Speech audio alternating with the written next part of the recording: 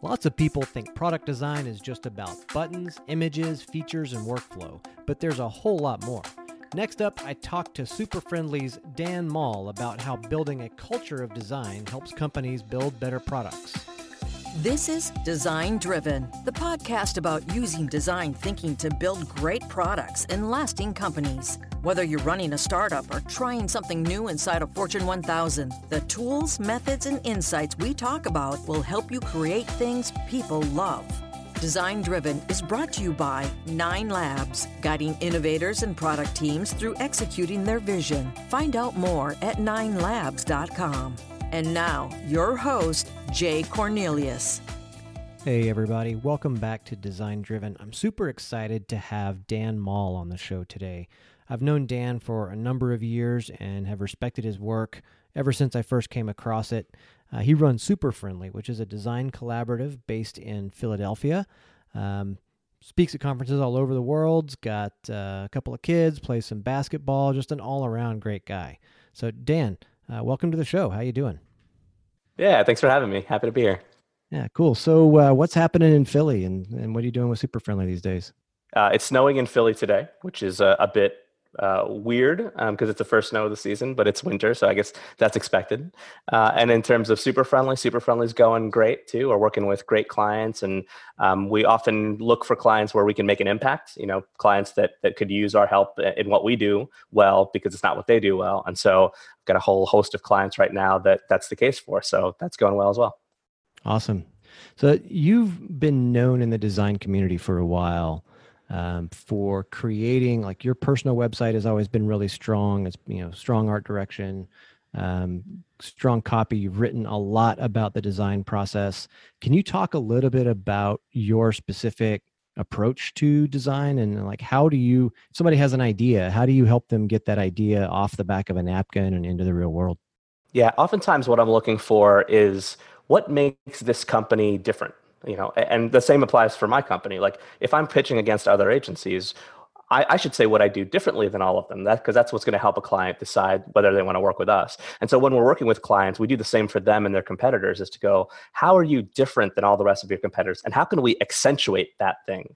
So oftentimes what we're looking for is actually the differences between companies. And so a lot of the ways that we do that is, certainly some standard things like competitive audits. But we do a lot of kind of qualitative research and interviewing and talking to people. A lot of our process starts with just talking to as many people as we can, and then trying to kind of uncover these nuggets of differentiation. Like, they often feel like buried treasure. Like, sometimes somebody will say something in an interview, and that'll be just a gold mine of insight and of knowledge. And oftentimes, what I find with the companies that I have maybe my favorite time working with, they think what they do is normal, right? They think that uniqueness is like, well, I don't know, everybody does that, right? But oftentimes, like, us coming in as consultants, I think that's probably the value of it, is we can go, well, no, actually, that's not normal for your industry or for your revenue amount or whatever the circle is that they run in. So oftentimes just looking for what makes them different, and then how can we accentuate that difference in a way that provides value to their customers or to their clients. Yeah, that's very similar to a lot of other processes I've heard people using. I'm curious, okay, who are you trying to talk to? You say you talk to a lot of people. Are you talking to internal people, stakeholders, external people, customers? Yeah, it's usually a mix of certainly stakeholders, right? Because, like, what are the important things to the business and to the stakeholders? And then also we're talking to customers. What are the important things to them?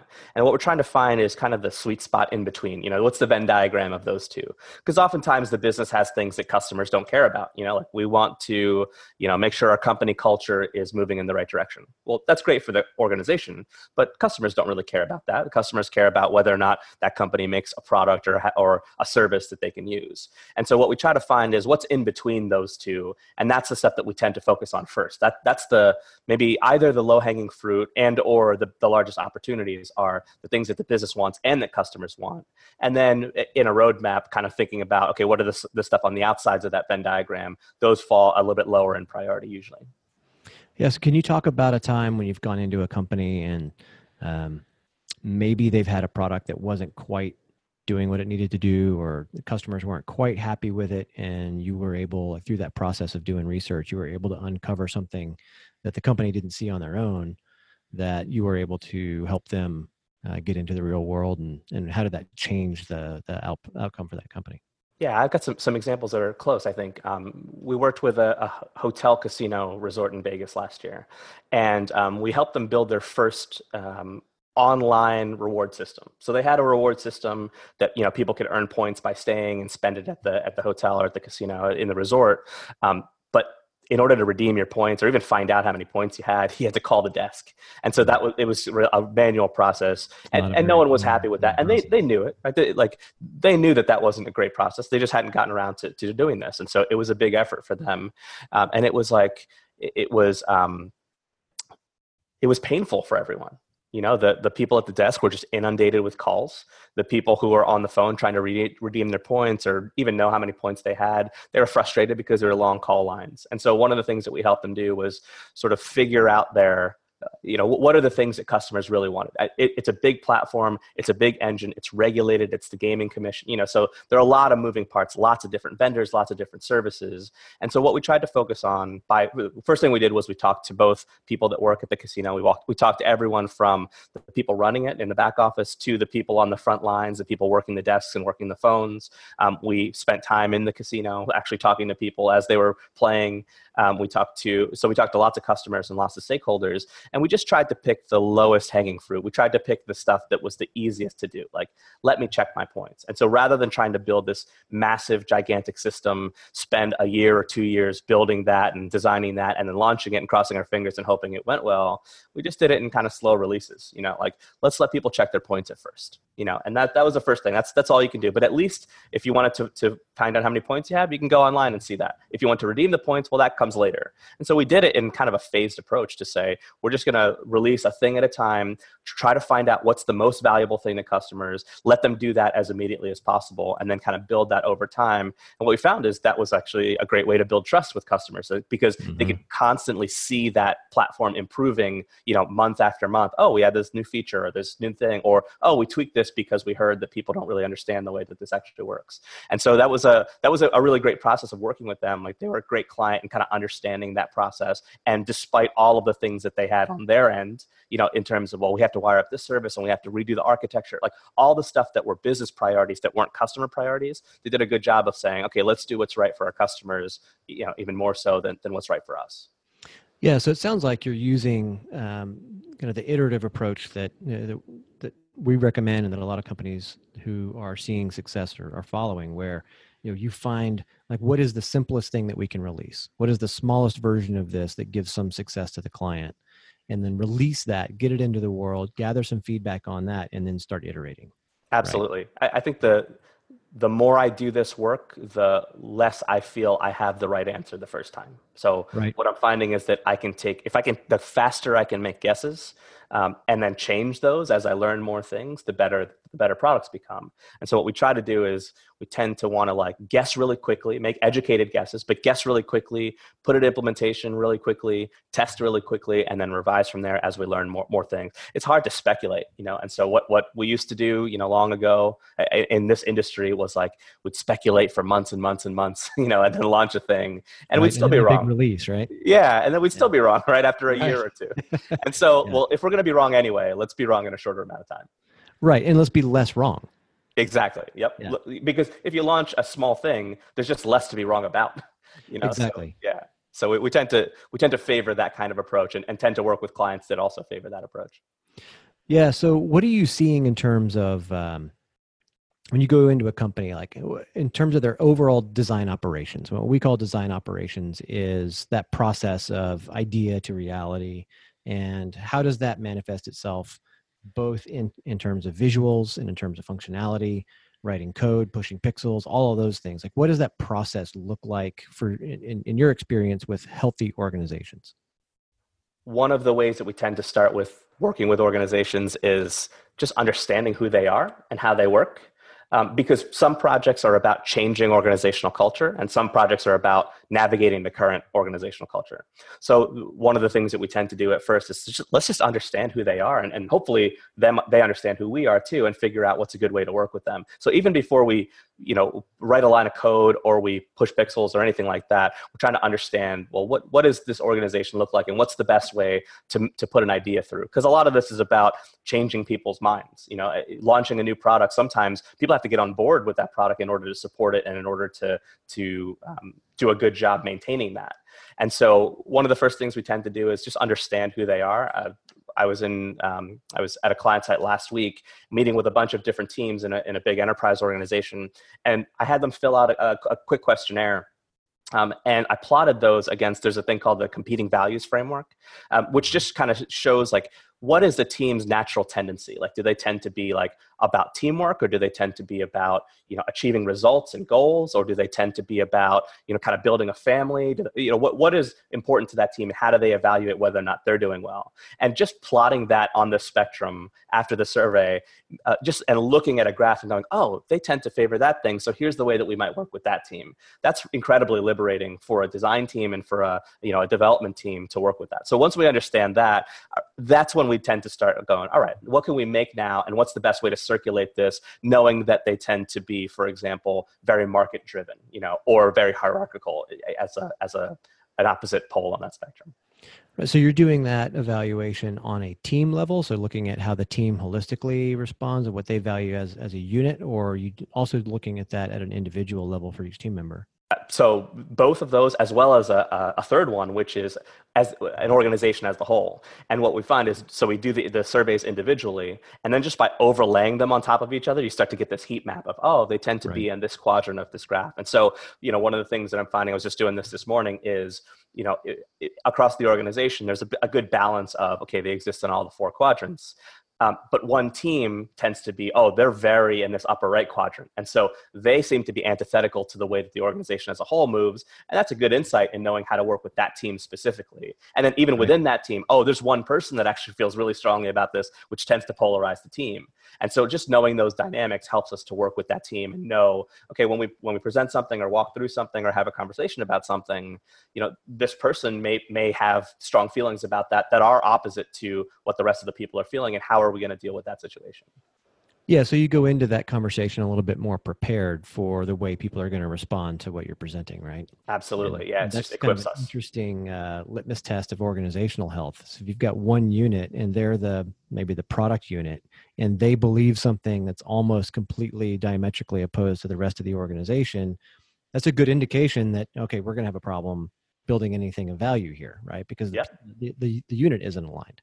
Exactly. And it tends to explain things like, when we do interviews and we hear things like, well, our group is kind of the black sheep of the organization, right? It just seeing that visualized is like, well, yeah, that makes sense. It makes sense. Why? Because everybody else exists on this other side of the spectrum. Yeah, because everybody in that team are very relational driven, and everyone on the other team is very metrics driven. Exactly. You guys aren't speaking the same language. Exactly. Yep. Yeah. And so if we can't understand that, there's no way we're going to launch a product that everybody's aligned with.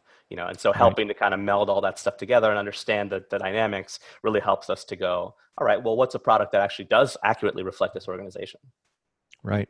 And that kind of harkens back to something you said earlier about aligning customer goals and company goals and seeing kind of what that sweet spot is in the Venn diagram. And you mentioned something about culture, which I found interesting because I think companies that have a healthier culture build better products, right? Totally agree. So it's interesting to think about, as a product designer, how much influence do we have over culture, and how important is it for a company and the teams working within that company to have their culture aligned in order to influence the outcome of the product? Yeah, it's a tough question to answer. I think that as designers and product people, I think that we have a lot of influence, but I think it's hard to execute that influence, right? Because just going in and saying something doesn't mean that it's going to change.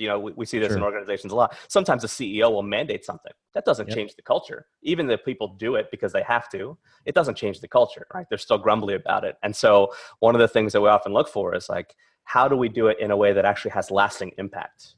A lot of the work that we're doing, I imagine you're seeing kind of the same thing, is a lot of the work we're doing is with big organizations that have multiple products. And so we come in and we help build systems for them, like design systems and libraries and things like that. And one of the things, I was talking to Nathan Curtis, who does a lot of design system work at his agency. And he was saying that the companies that have the best culture of critique are the ones that tend to be successful. And I think that there's a lot of truth in that the companies that have a good culture of critique are ones that are used to evaluating ideas on their merit, being able to criticize without being critical of people, being able to criticize ideas. And that is a healthy culture that exists. And so oftentimes when we see that, that's a good sign. And oftentimes when we don't see that, part of our work tends to be, well, how could we slowly move them toward that? And that tends to exist at the individual level, not at the group or the organization level. So how can we change individuals' minds, especially individuals that have influence and that can rally people, and kind of have groundswell of that. And that's one of the ways that we see culture change being possible. Yeah, so I think we've all probably seen a situation where we go in as a air quote designer, right? And we start talking about these kind of bigger things about, getting culture and good design critique. Like Aaron and Adam's book was really great about a lot of that stuff. Yes. And if you have people that can't accept critique about the idea without taking it personally, then you have, obviously there's a challenge there, right? So you might highlight that, and then the CEO or whoever the upper level stakeholder comes in and says, "No, I hired you to be a designer, not to be an HR person." Right. They don't see the connection between the two.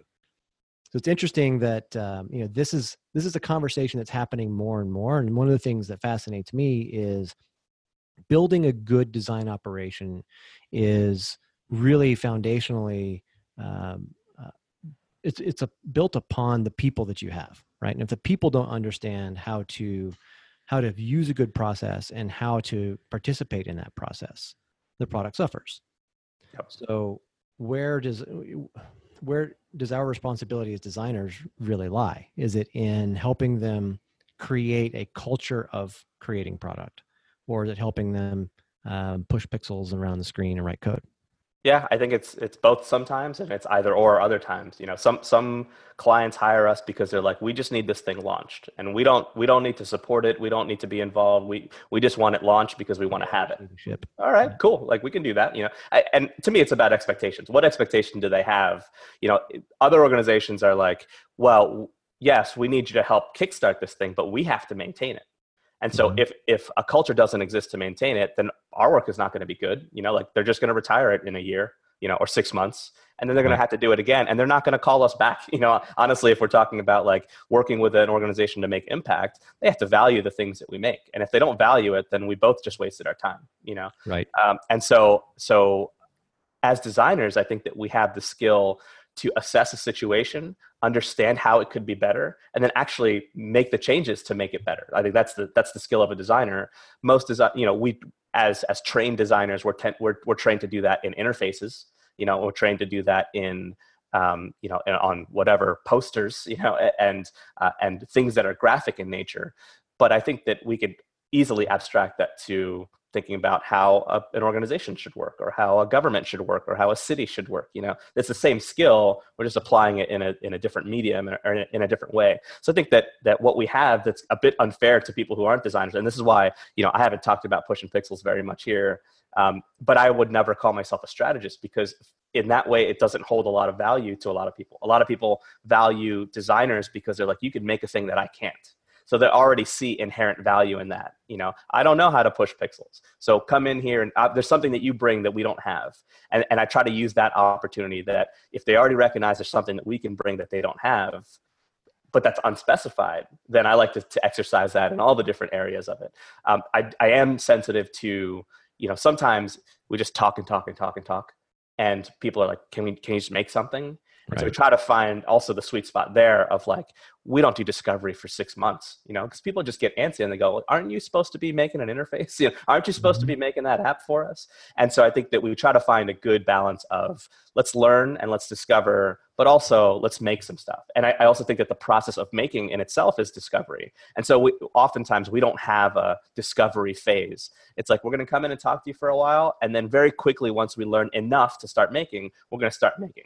We're not we're not poised to learn everything up front and then we'll know everything we need to know and then we're going to start making stuff. We're not going to know everything we need to know. So Right. how do we know just enough to start making, like, what's the MVP of the discovery phase, to actually start making something? And so we try to, if that's day one, sometimes that's day one. Sometimes we go in and do a workshop and we learn a bunch of stuff and we go, by the end of the day, we could make a screen and just see how people react to it.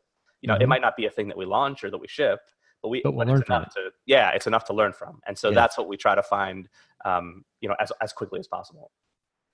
Yeah, so that's kind of, whether you're following like a design sprint methodology or you're doing something else, I think the lesson is to move through these iterations as rapidly as possible. Absolutely. Right? I don't know if I told you, I'm writing a book about this process. Oh, nice. I didn't know that. Calling them loops, right? Because we're going through these loops. And loops can vary in size, they can vary in speed, they can vary in a number of different ways. But the idea is that it's never a linear path, and it's never this waterfall of, okay, research is going to take 6 weeks. Right. Then we're going to stop doing research, and now we're going to push pixels. Yep. And when we're done pushing pixels, we'll write code. Like, it just doesn't work that way. Or it has worked that way, but we've seen tons and tons and tons of companies and products fail by trying to use that methodology. Totally agree. So the concept of going in and asking a couple of questions, enough to kind of get some direction and start going that direction, and then learn from those little tiny mistakes and do course corrections along the way, it seems to be a much, much more effective way of building anything, whether it's a product, a service, or a culture. I've never heard them described as loops. I love that. I'm going to start using that. That's great. But as the person designing the projects, one of my incentives is to fit as many loops into the project as we can. In 10 months, I'd rather have 100 loops than 10 loops. Because we learn that much more. And so how do we fit as many loops into the duration that we're on board for? To me, that's a thing that's a challenge for me, is like, can we get one more loop in here? Can we get one more in here? So I really, that resonates with me. You kind of describe it that way. Oh, I'm glad to hear that. So can you talk a little bit about the effects that you've seen of implementing? You talked about design systems a little bit, and you mentioned talking to Nathan, and I know he's huge in that space. Can you talk a little bit about the effects that you've seen of implementing some standards around interface patterns, design systems, and those types of things, and how that might have an impact on the speed at which you can actually iterate and develop new things? Yeah, totally. I think that there are the factors that are generally widely discussed around systems, around system design, which is like, if you have a system, you get for free consistency, reliability, you get scale, right? So like, if you've made, for example, a component that has been tested for accessibility and usability, then anyone that used that component get that stuff for free. So there's certainly that. There's efficiency that's kind of baked into that. There's speed. There's I love that more and more we're hearing stories of, now that we have a system, we're making the same product with a team a quarter of the size, or in the same amount of time, we've shipped 3 times as many products as we normally did without the system.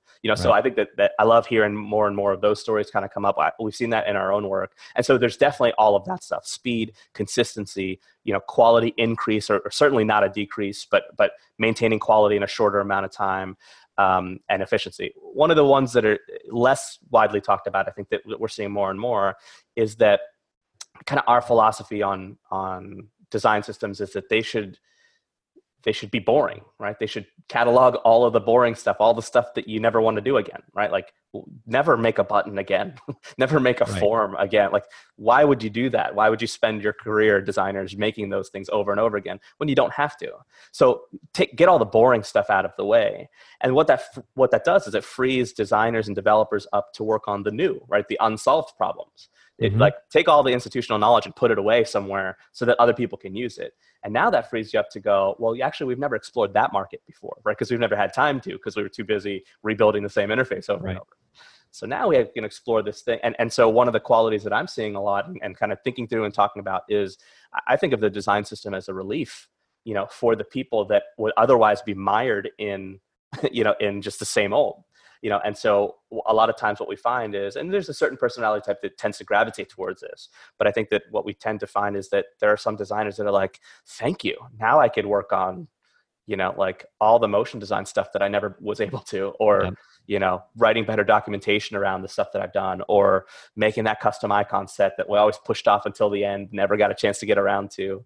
And so that's a lot of what we're seeing. And a lot of what I personally focus on when I work with teams is how can what we make be a relief to you so that you can actually go and tackle the stuff that you wanted to, that you've been wanting to for years, that you've just never been able to get around to. So you can work on the real important things. Totally. And honestly, even if it's not important, the fun stuff, just the stuff that's fun for you, let it be frivolous, that's fine. Like, I think our jobs need a little bit more of that. Well, yeah, because that's where the experimentation, the part that's fun, that's where you discover new stuff. And that's where you actually, that kind of leads into that word that everyone loves using these days, innovation, right? That's right. Yep, exactly. Yeah. So a metaphor that kind of resonates with me around design systems, and I'm eager to hear your feedback around this, is, we as designers, we have used this term design language, right, as a way of communicating things. And to me, it's like the building blocks of language. Like you and I are conversing now in English, and we could switch to another language if we both knew it, but we're not going to go into each new project and reconstruct the alphabet. Right. Or reconstruct, how you diagram a sentence and what's a verb and what's a noun and so forth, right? All of those things are already there, which enables us to communicate much more efficiently. But if we had to reconstruct a language every time we started a new project, things would take exponentially longer just to get off the ground, right? So using a design system kind of gives you those fundamental building blocks of visual communication, right? And so that helps move faster and just be more efficient and more accurate. I love that. At Clarity Conference, which is a conference about design systems, Amelie Lamont did a talk about the language language as it relates to design systems. So she talked a lot about that, about we do need common language, but we also can build upon the language that we already have. Like, we don't need to reinvent language. We just need to know how to use it. Right. And so I think that's a great thing. One of the things that I'm finding on one of the current projects we're working on is, they have a bit of a design system already, in that, or perhaps more correct is they have more of a pattern library or component library. Mm-hmm. So they've got buttons and they've got, forms and whatever. And one of the things that they've got is our buttons are purple. Some buttons are purple and some buttons are blue. And what they don't have, though, is the story of why that's the case. So for any designer that's implementing that, what's not part of their language is but where do I use, more than just guidelines, where do I use purple buttons or blue buttons, and why do I use purple buttons and blue buttons? And one of the things that we're working on with them is language is one thing, but a story is different. Using language to construct a story around that is very different. And if people understood the narrative or the story, and it doesn't have to be a long one, if they understand, purple is the color that we use for our premium products or something like that. Right. Because this is a richer tone than that. Now they can inherently understand that. Now it's not just, what do the guidelines say about? Now it's not constantly referencing guidelines. It's trying to say every sentence by looking up every word in the dictionary before you say it. It's so monotonous. So I'm just trying to extend your metaphor here. I think that one of the things that I try to do is, even if the language exists, if the story doesn't exist too, to be able to use that language, understand how to use the language, then there's work to be done. Yeah, no, I love that. I think it's a great way to help kind of drive the point home, right? Why is the button purple? Yeah.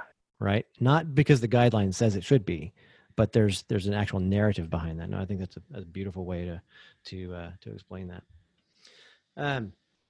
So last thing I wanted to chat about is where do you see, so the designers who are doing good work now, where do you see their efforts needed most as we look kind of forward over the next year, 2 years, 5 years? Where should we be paying attention? That's a tough one. I've never really been good at prediction, so I'll just caveat that to say everything that I've predicted. Well, then let's rephrase it and say, what are you looking forward? Okay. Where is your focus going to be in the next couple of years? Yeah, I think the more I do design work, and specifically digital design work, the more and more I think I'm doing branding. And I'm not making logos and things like that, but I'm working on how people feel when they interact with the things that I make, and that's what brand is. Brand is a person's feeling about whatever it is that they're interacting with. Yep. Whether it's a service or a logo or whatever. And so what I'm trying to do is I'm trying to make people feel something. And it could be an emotion like happy or sad, but it could also be just spurned to action, or I need to do this thing, or I know where this thing is, I can find it now. And so more and more I'm thinking about brand, and I'm thinking about, well, what do I want people to do? And what do I want people to feel and think? And I think that that's the opportunity for designers, like maybe more than ever, in today's society, is that like we have the gift, maybe uniquely so, maybe more than any other profession in the world, we have the gift to make people react in the way that we want them to react. How do we use that? And more importantly, how do we use that for good?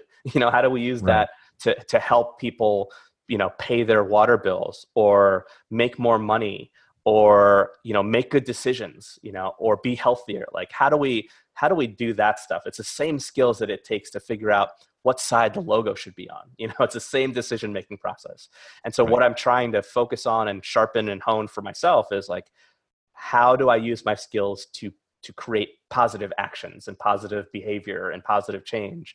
And I want designers to do that more. So when I train designers, I focus on that. When I talk to designers, I focus on that kind of stuff, because if designers just think that what they're good at is like pushing stuff around in Sketch, oh man, you're selling yourself short. Like that's the tip of the iceberg. That's just a tool. Yeah, it's just, and it's going to change, right? Because like Sketch wasn't around 7 years ago, 10 years ago, and so it's gonna come and go. And so, what are the skills that you have that transcend that? And I think it's the ability to make people change their minds about stuff. I think that's incredibly powerful, and I want to see more and more designers using that skill, and specifically for good. Yeah, I couldn't agree more. So is that, in your mind, is that kind of a jobs to be done thing? Is that the framework that we're using, or is there something else? That's a tough one. I haven't really cracked that. I've my apprentices and I talk about that a lot when I train people to be designers and like professional designers. We talk about that stuff a lot. It's like, well, how do we do that? And one of the things that we've come to so far is, well, designers have to be good at decision making. And generally they're not, that like generally like we rely on external motivations and factors like critique, like feedback, which I think are all good. But I think that developing a sense of your own individual principles or your group's principles, I think that helps to guide it. So I'm not sure. I think the frameworks can help. I think honestly, probably all frameworks can help to do that. But a way to be able to measure something to measure against, to say, am I heading in the right direction? I only look at something and go, yes, I am. So I think jobs to be done is a helpful one. For a lot of organizations, OKRs are that. But sometimes just like mission statements and like company values tend to be that guiding light. And so I think having good things in place that help us make those good decisions and help us to decide things faster. There are things that I believe that I don't have to decide on the fly. Because I believe them intrinsically and I know them, and those are things like related to how I make decisions about my family, or how I make decisions about what I eat for lunch. Like there are things that I value and principles that I have. And I think if designers had that about their work, more, I think that would help, I think that would help them be able to be better at decision making. Yeah. And I don't think, and I'm not hearing you say that every designer has to live by the same ethos. That's right. Right. So everyone can kind of choose what their principles are and what they're going to do. And as long as they're generally aligned on the positive side of things, and we're not creating dark patterns, then, the world will be a better place, which is that super aspirational kind of fluffy thing that you hear companies say, right? Right. But it's true, and how do you make that practical? Yeah. Well, I very much believe that designers should not have the same set of principles, because that would be a very myopic world, and it would not represent the diversity of the world, right? It would not, it just wouldn't be representative. And so I think that if designers can have their own individual principles, but also whatever group they belong to, right? And we could belong to different groups. And when I think about ethics, I think that ethics are what's right for a given group, right? Not universal truth. It's what's right for a given group. And that's what makes it difficult, is what's right when I work with this company is not what's right when I work with that company, and not what's not right when I am by myself. And so that's the tricky part of all of this, is that we need the ability to change and morph and shift, but still have steadfast principles. So what's a good balance of those things, where you're not too rigid, but you're also not too pliable? Right. No, that's great stuff. Well, I do not want to end this conversation, but I know we've both got things to do. This is, I always enjoy chatting with you. Yeah, likewise. Thanks a lot for coming on the show. Somebody wants to learn more about you and what you're up to. What's the best way to get in touch? Yeah, sure. A couple of ways. So I tweet fairly regularly at Dan Mall. My website is danmall.me, so you can get in touch that way. And the agency website is superfriend.ly. So any of those ways have mechanisms to get in touch. Awesome. Well, man, thanks again for coming on the show. Keep up the good work, and I'd love to catch up with you again soon. Yeah, thanks for having me. That's it for today. Design Driven is brought to you by 9 Labs, guiding innovators and product teams through executing their vision. Find out how they can help improve your digital products at 9labs.com. Have comments, questions, or an idea you'd like us to cover? Point your browser to designdriven.biz and click Contact Us at the top of your screen. We'd love to hear from you. Tell your friends and colleagues about the Design Driven Pod. Post on Facebook, Twitter, LinkedIn, or send them an email and tell them to go to designdriven.biz or wherever they find their podcasts. Until next time, remember what Thomas Watson, founder of IBM, said: good design is good business.